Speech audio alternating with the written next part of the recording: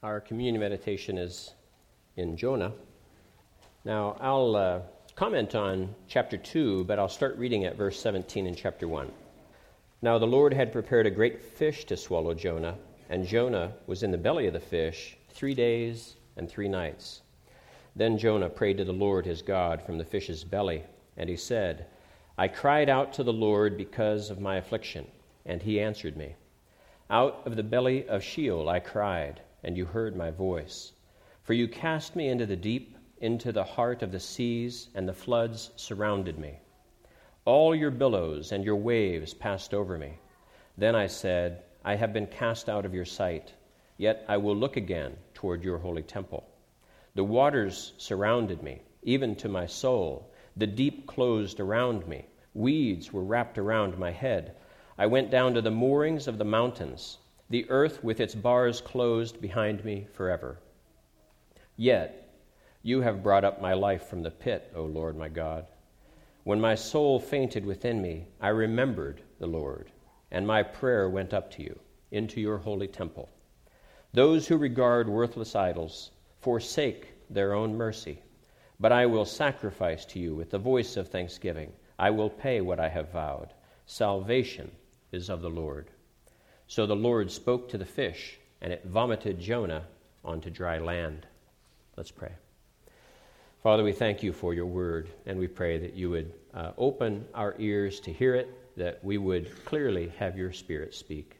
In Christ's name we pray and give you thanks. Amen. Now, for many that haven't been here through this, you're probably familiar with the story of Jonah. But let me quickly recap. God commanded Jonah to go to Nineveh. Jonah disobeyed. He did not go to Nineveh. Nineveh is like 500 miles this way, and he tried to sail at least 1,000 miles that way in the opposite direction. And so God, of course, knew where he was. He sent the storm, and the storm frightened the sailors. The sailors somehow perceived that this storm was of supernatural origin and intent. And they prayed to their gods. They threw all the cargo overboard. They commanded Jonah to pray to his God. And then they drew lots.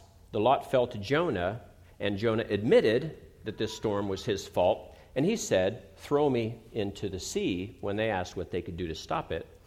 They were reluctant to do that, because if Jonah's God could be so angry as to bring this storm about, what would they do if they killed him?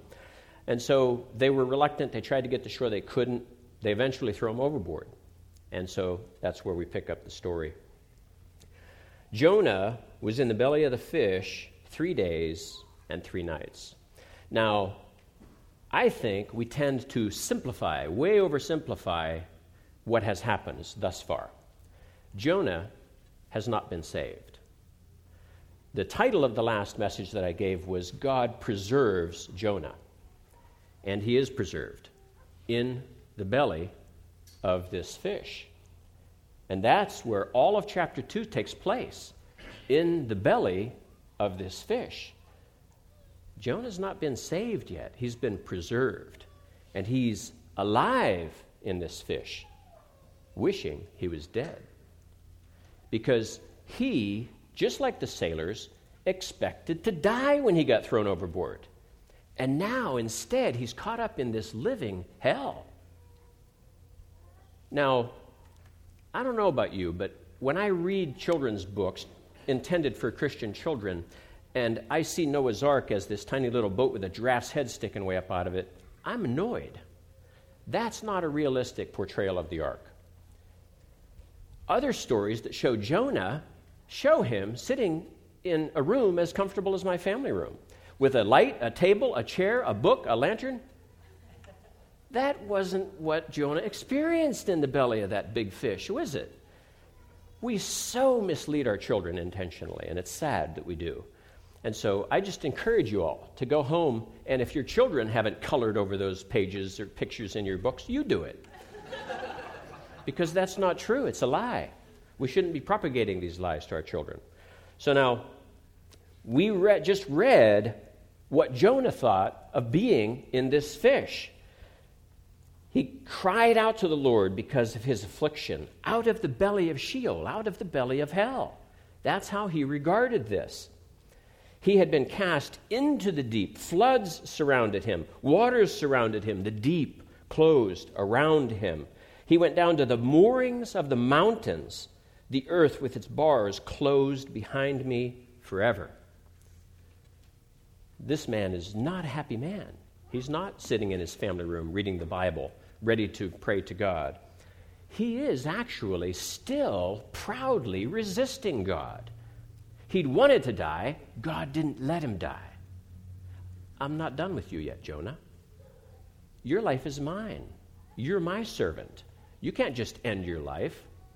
And so all along he thought he'd die, and now he's living in this hell of a fish in the Mediterranean Sea. Now, I naively thought the Mediterranean is small. I look at it, it seems small as compared to the ocean, right? Well, you know how deep the Mediterranean is? The average depth is 4,900 feet. The average depth is a mile. The deepest part between Italy and Greece is 3 miles. So when he says he went down to the moorings of the mountains, that's what he's talking about. He went 1 to 3 miles down. It's good for Jonah he was in that fish, right? Now, I would imagine that his quarters got a little cramped. Trevor's gone down in the submarine. The submarine gets compressed as it goes down. Your human body would just be crushed like a little walnut if it were not protected by this big fish that is intended to endure that type of pressure. But he refers to it. He refers to that pressure. The water surrounding me, the deep closed around me, the earth closed behind me forever. That fish's gut is getting smaller and smaller the deeper he goes. And so he must feel like he's being crushed. He's living this hell, and God won't let him die. And you can see how proud Jonah was, because what does verse 17 in chapter 1 say? And Jonah was in the belly of the fish 3 days and 3 nights. Then Jonah prayed. 3 days he endured this, wanting to die, thinking he would die, but then realizing God isn't going to let me die. And then everything turns around, and you can see how hope then filled him. He submitted, finally. And only with that submission came the joy of living. Does that remind you of anything in your life? Only with submission came joy. We fight against God, and we are not happy. The more you oppose God as his child, the more unhappy you become. You can see how unhappy Jonah is. We have here a portrayal of how God rescues us from our own stubborn pride. And so we look past all of this in the life of Jonah. We just don't think about it. But you must realize that this is being played out in all of our lives. To the degree that you resist God, that you resist his good for you, that you think you know better, he crushes you. He awakens you to joy only beyond the submission that he exacts from you. Because when you try to fulfill your life in any way other than his prescribed path, he will cause you to fail. And this is a wonderful thing. Jonah is so blessed to have all of this compressed into this tiny time frame.